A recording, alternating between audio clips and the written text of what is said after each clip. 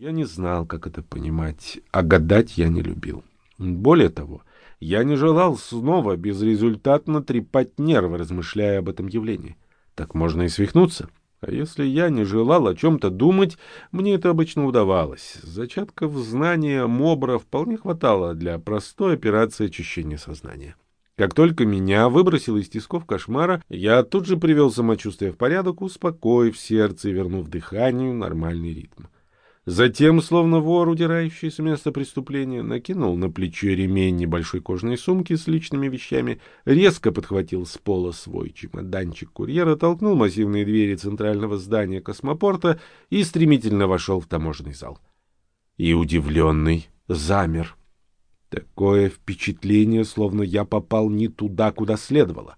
Зал был абсолютно пуст. Причем пустовал так давно, что в слое пыли, покрывавшем стойки таможенного барьера, можно было копать грядки и сажать капусту.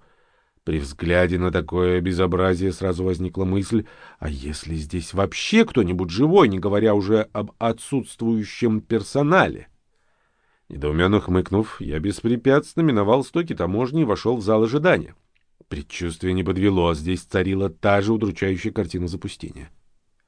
Пришлось снова притормозить и внимательно осмотреться. Профессиональная привычка, срабатывавшая сразу же, как только я оказывался один на незнакомой планете.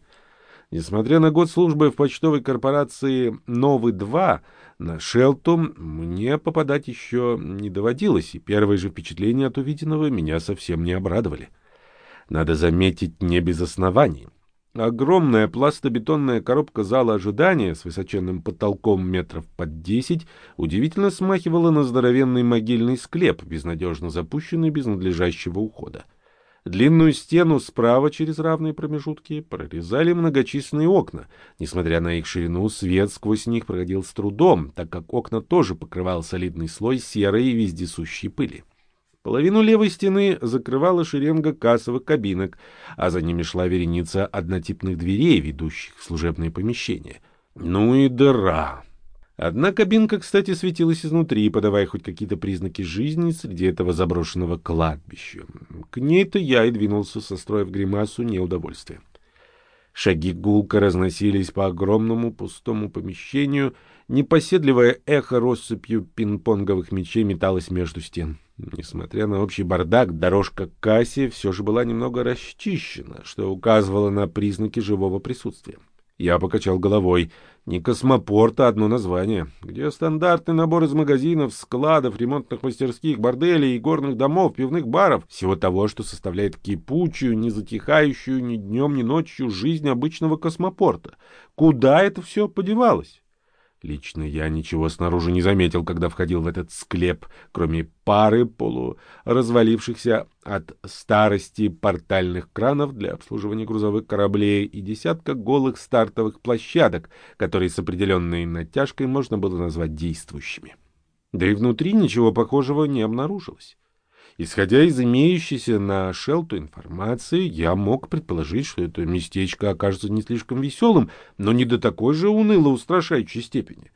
Особенно неестественным казалось отсутствие людей, ни обслуживающего персонала, ни пассажиров, никого, кроме меня, одного единственного. Все это, конечно, странно, но ничего опасного я пока не заметил, поэтому невольно мысленно вернулся к тому печальному событию, которое произошло всего несколько минут назад. Если быть точнее, к мыслям о девушке, с которой мне пришлось сейчас расстаться. Ох, Нори, зачем ты встретилась на пути моей одинокой души, жаждущей попасть в сети женской ласки и близости?